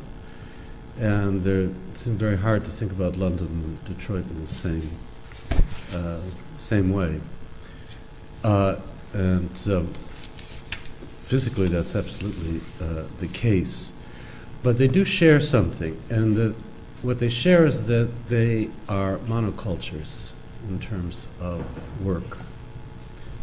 This is a monoculture of your city in terms of automobiles. London's becoming increasingly a monoculture in terms of finance. And monocultures are really bad for their cities. When something went wrong with the auto industry, all of Detroit suffered. And I'm afraid we're going to find the same thing is true in London. So if there's one lesson from this, and it was is that big in this sense, dominant, is sick. To have a dominant industry, a dominant way of making jobs is a sick way for a city to live. And I'm quite worried about that in London, because people talk about restoring the city, the city of London being the source of London's economic strength. I think that's really an almost suicidal way to think about what could happen to us. I wanted to say something. I happen to know a little about Detroit. I wanted to say something a little about the planning in Detroit and something about race in it. One of the aspects that I was a consultant on a project which I withdrew from there called the Renaissance Center, which you saw it at the end of the project. And I'd say that many of the attitudes that eventually sickened the auto industry also sickened urban renewal efforts like that. This Renaissance Center was huge. It was big. It was dedicated to bringing, not to suddenly the middle class, that means white middle class, back to Detroit. Everything was over scale. At the point at which I and the group I was working with withdrew from the process, the developer, not in one way, not irrationally, was looking for bigger and bigger tenants, to take more and more square footage, rather than to house small businesses in this center. And when we mentioned the word Jane Jacobs to these Detroit planners, that starting at a small scale might be a better way to regenerate the economy, they thought about urban regeneration just the way they thought about the automobile industry, which is that bigger is stronger. So I think part of the problem in your city, at least from my experience of this one project, was that the people in control thought about rescuing the city in the same way they thought about running an automobile company. And they weren't interested in small businesses at all. They hadn't read their Jane Jacobs, and they should have. The third thing I want to say about this is the issue of race here. And here, Roger, I would say, if I may, that I think this film, which is so well done and so on the right side, may give a slightly misleading impression. Many of the racial riots that occurred in the United States in the 60s, and again in the 70s, and again in the 90s, were not violent upheavals that were driven solely by unemployed black males. It wasn't the dispossessed who got involved in these riots. Oftentimes, as in Detroit, it was people who were working class people with jobs, because they were getting a terrible deal. And when the Kerner Commission, which I was on, began studying who actually got arrested in urban riots in the 60s, what we found is that many of these arrests were people who were skilled workers, people with families, and so on. I think it's a very misleading, violent aspect of it. Of course, you can say, well, that may tend to be people who are a really alienated youth and so on. But as in many urban confrontations like this, it's the issue driving people out on the streets which counts. And that issue in Detroit, as it was in Chicago, as it was in New York, the police, whom you have made so many films about. The riots here in the 80s were anti-police riots. Right. They weren't race riots. So if you ever edit this a little more, I think I'd take the 19-year-old black kid, who's got a Molotov cocktail in his hand, maybe take him out. There's a different configuration of why people riot than I think is suggested. That's very helpful. Thank you, Richard. George, for your... I'm serious, actually. You don't have anything. Thank you. We're open to... we are, just for the record, we're trying to make a longer version, which will be subtler and more nuanced, and hopefully get, if we manage to sell it to HBO. But we didn't have enough money to make this as it was. And thanks to George and Julian and Caroline, they put in the extra hours. But you're right, and that's helpful, and we're not at all defensive about it. You wanted to say something about race as well, didn't you? Again, when you start re-editing the film, one additional thing you might want to do. I've been to Detroit many times. Obviously, don't live there, but the thing that has come across to me over many years, in fact, I used to work for a senator from Michigan, was the black middle class that was built with the auto industry. And the crisis of the moment, frankly, not just in the city, in the metropolis, is the impact that the collapse of this sector is having on many small and medium-sized firms owned by African Americans. And the policy issue of the moment is, if you can bail out GM, why can't the national government facilitate the kind of low-cost lending to small firms so that they could either retool their facilities and retrain their workers for the new products coming out of the big three, or alternatively, diversify to clean energy, to health care. I mean, if you can make gears for cars, you can make gears for hospital beds, you can make gears for wind turbines, you can make gears for other infrastructure. This is the indictment right now of the way in which the Obama administration has responded to the recession. What we've seen is essentially the bailout of the major financial institutions, but not enough attention to the community banks. A bailout of GM and Chrysler, but not enough attention to small and medium-sized enterprises. The propping up of the housing sector, Fannie Mae and Freddie Mac, also the major financial institutions, but not enough focus on retrofitting housing and employing hundreds of thousands, if not millions of people in short-term but critical and productive work.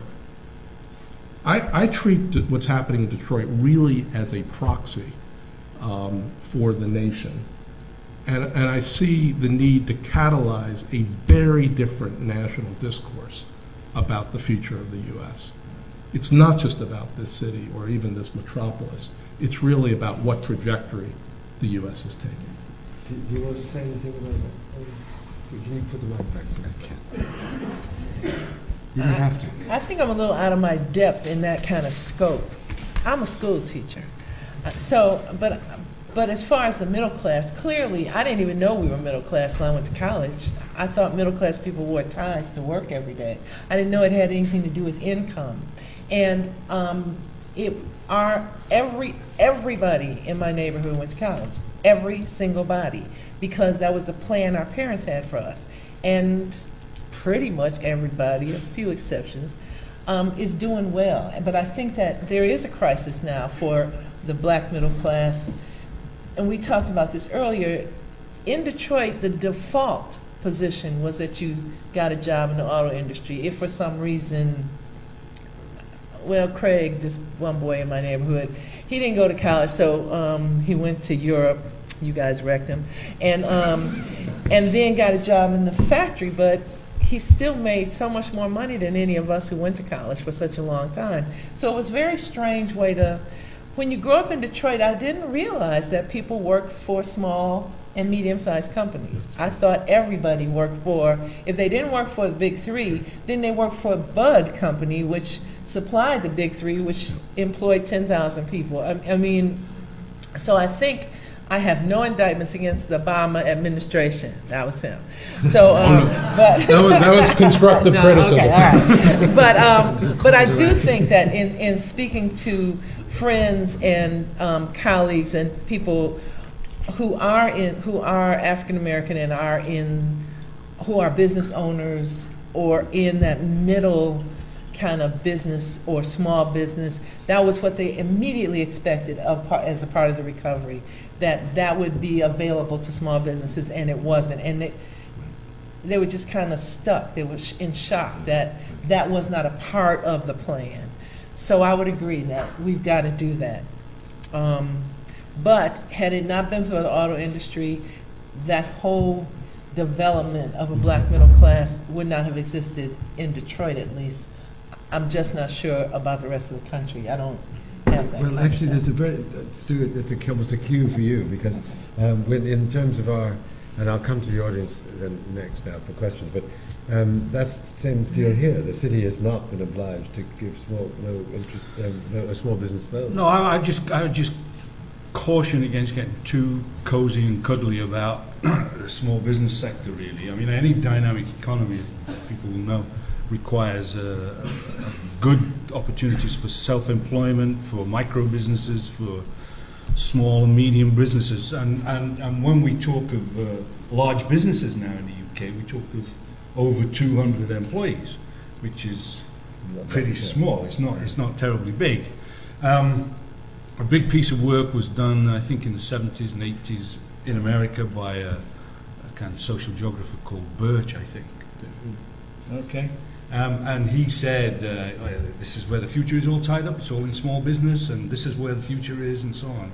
And there was a whole kind of emotional movement about that as well. And then when we started hitting recession in the late 80s and 90s, a lot of these new formed small businesses, in fact, an overwhelming majority, hit the wall because they just don't have the roots, they just don't have the firepower to restrain, to combat what's going on in the marketplace. So we need a nice balanced economy. We do need some big guys in there, and because the big spenders on R&D and these kinds of things, we need a good, healthy cross section. A mix. Okay. Now we have microphones here. Yes, please. Yeah, we do. Let's have some conversations here. Please don't make speeches. Ask questions and keep your comments short, because we have some. Yes, there's somebody right behind you. Sorry, there's a mic right there. And could you say who you are, if you wouldn't mind? I'm a third-year undergraduate at LSE. Great. My question is, housing and regeneration and tackling housing and space issues in the UK is a major issue for regeneration. How can London and other old, densely populated ex-industrial towns in the UK adapt the techniques used by Detroit to benefit for their future? Good. Did I understand that correctly? The techniques used by Detroit, how can that benefit industrial towns here? Is that what you're asking? Or just general lessons perhaps to be learnt through the whole of the process? Right. Stuart? I thought that was coming.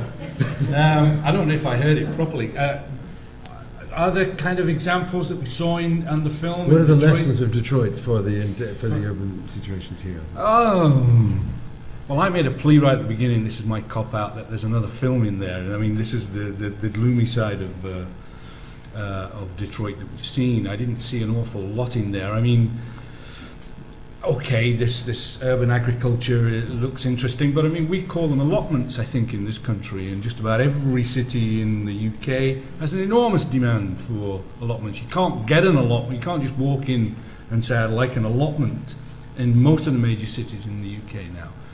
So it's a secular thing. I mean, this interest in growing your own food and getting back to the land and is certainly didn't happen when I was a mature adult. But it now is, this age group that I'm looking at here is very keen on that kind of thing, and it's going to happen. Well, so it's already happened here. The urban explorer looked interesting as a human being. I think we could have a few more of those. High risk character he was. As George will tell you, yes. Would you recommend urban exploring as a pastime? It's rather dangerous.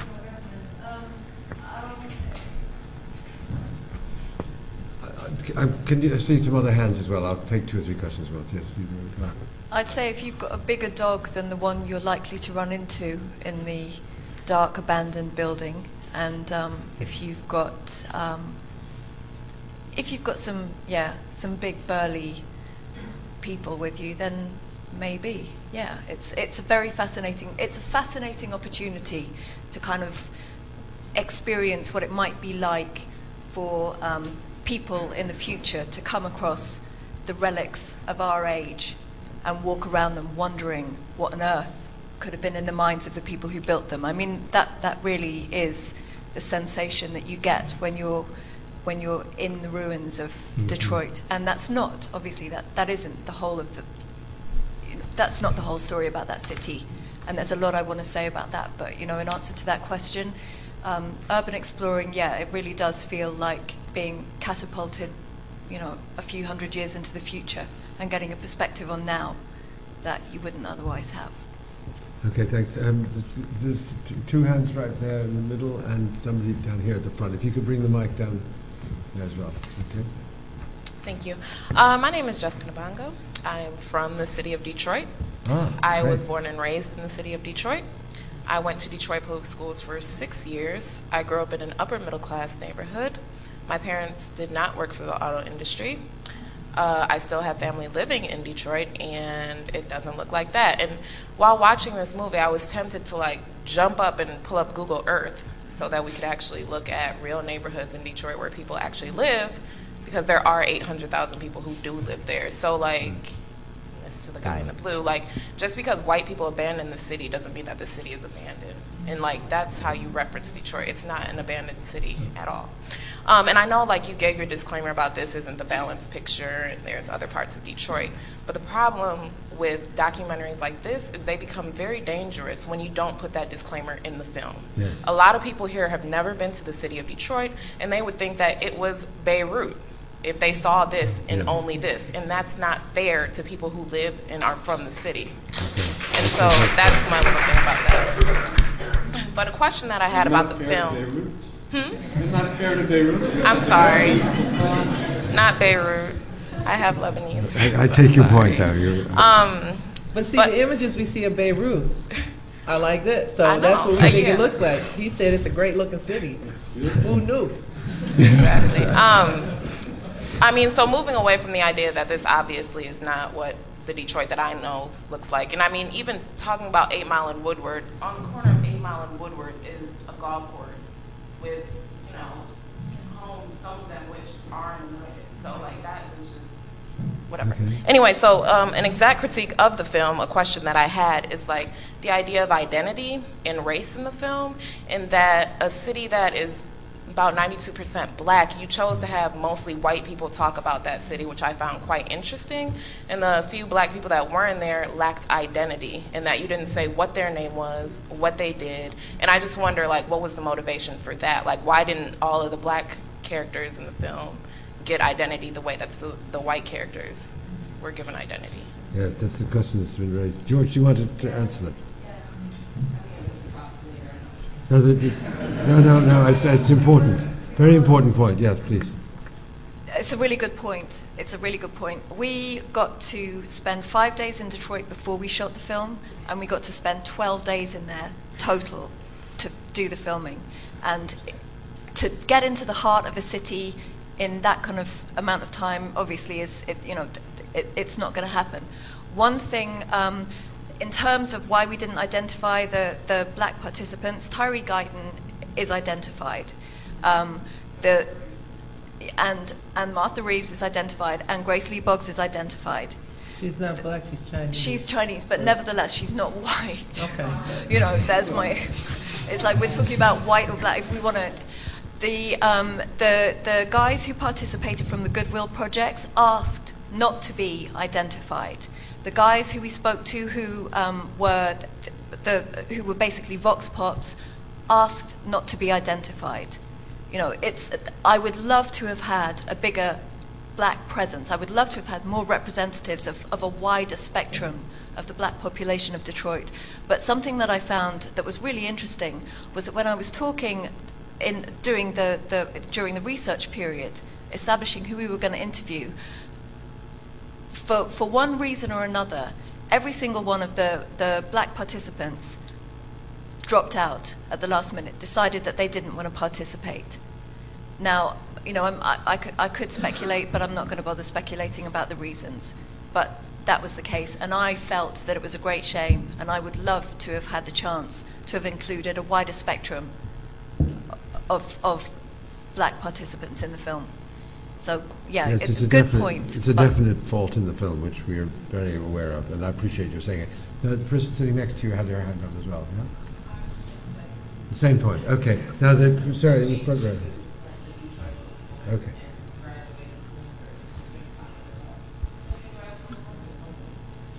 Welcome. Okay. My name's Marianne Jang, and I work at LSE City, so I'm kind of in a position where I can ask this. I just have two questions. One was about the urban farming and the urban agriculture, and sort of I was just wondering if the lessons that you've learned from growing your farm for 20 years, whether you've had an opportunity to share that best practice more widely, or whether this is the first time you've come. You mentioned South Africa before, and I was just wondering if you could tell us a little bit more about what you've been doing there. Can I ask the second question? And the second question was, there was a statistic in the film about 47% of Detroit being illiterate, and no one on the panel yet has spoken about education and the need to educate a large part of that population. You also talked about how a number of schools, I think 29 schools per year, 29 schools closed last year, yeah. And I'm just wondering where the government is, well, the local government, the municipality, where are they on this, and why are they not trying to educate more of the youth in Detroit? First question is easier, so I'll do that one. I hadn't ever really processed taking what we know about urban farming, urban gardening outside of the city, because I was so kind of focused. My initial focus was, my school is a school for pregnant and parenting teens. So my initial focus was, this is a a way for dads to earn money. I thought we would do kind of a junior achievement model so that we could front them the money, they'd start these little businesses and they do that. And then I decided it's too much trouble to work with the boys, so I would do that with the girls. And then the first crop, of course, was going to be marijuana, which kind of worried me, but it's a cash crop. Now we got medical marijuana. I'm thinking about that. But we did a teleconference with some students, some urban gardeners, some students in Ethiopia, and talked to them about some of the water collection things that we do at the school and some of the research we've done on that. So then that started me thinking internationally for my girls, and then we were invited to do this international entrepreneurism conference in South Africa this summer, and our role is to do 8 hours of instruction in urban farming to students in South Africa. And what we leave behind, we do a community service project, and what we leave behind is well, one will build a greenhouse, and the others will do a community garden that we'll leave in Soweto. And but we have to plan for biointensive gardening, which is a whole kind of science of soil and whatever, the size of a door. And so we've got to figure out what is the most productive use of, because in Africa, what we're seeing is people moving out of the cities. In many countries in Africa, they're seeing this intensive migration into the cities. So they need to be able to grow food in cities. So our plan, if we raise enough money to go to South Africa, if you need to send money, you can go on the internet. I'll do the rest of that later.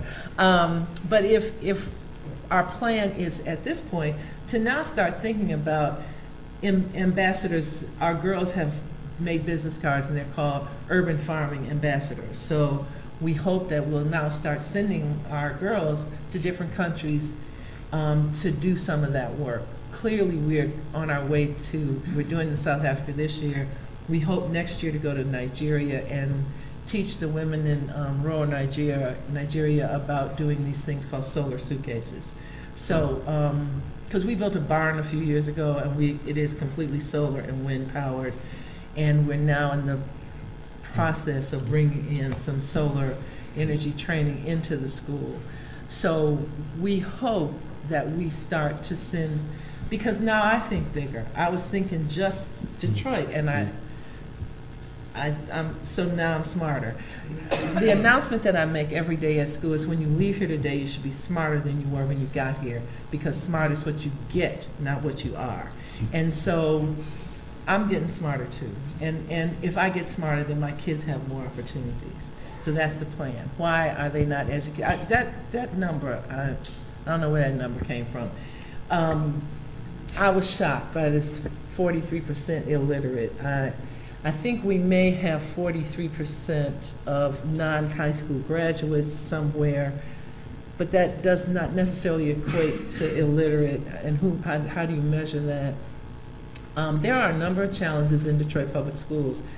I got an email during the meeting today about they're closing more schools, but one of the reasons that they're closing schools is because we've lost 1 million people. And so you can't keep, I hate to say this because my school might be the next one, but you can't keep running buildings that were made for 800 kids with 200 kids in it. It's just not fiscally responsible. Where is government in this? I don't know. But I am of the opinion that we have to stop. And funny, my brother's favorite record when we were in college is Waiting for the Government Train by Gil Scott-Heron. I think we just have to stop waiting for the government train. And are we doing reform the way I think we should? No, but nobody asked me. And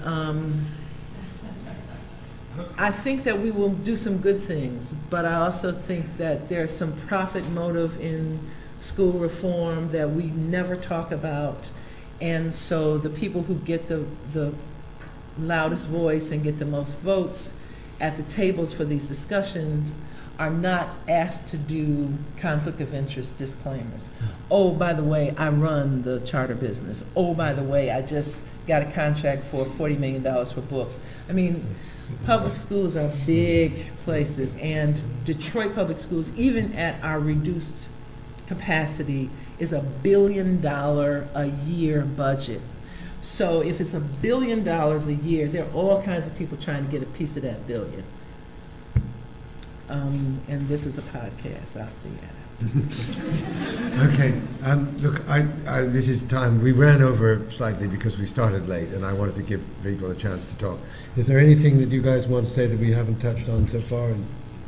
I would just say, when people graduate LSE, whether you're American or not, if you want to go to the places where the most innovation is going to happen in the United States, go to Detroit, go to Cleveland, go to Youngstown, go to Pittsburgh, go to Buffalo. Something's happening in the U.S. And, your generation's going to make it happen. And then hopefully you're going to force political leaders to make the right choices for the next generation. That's a very good point.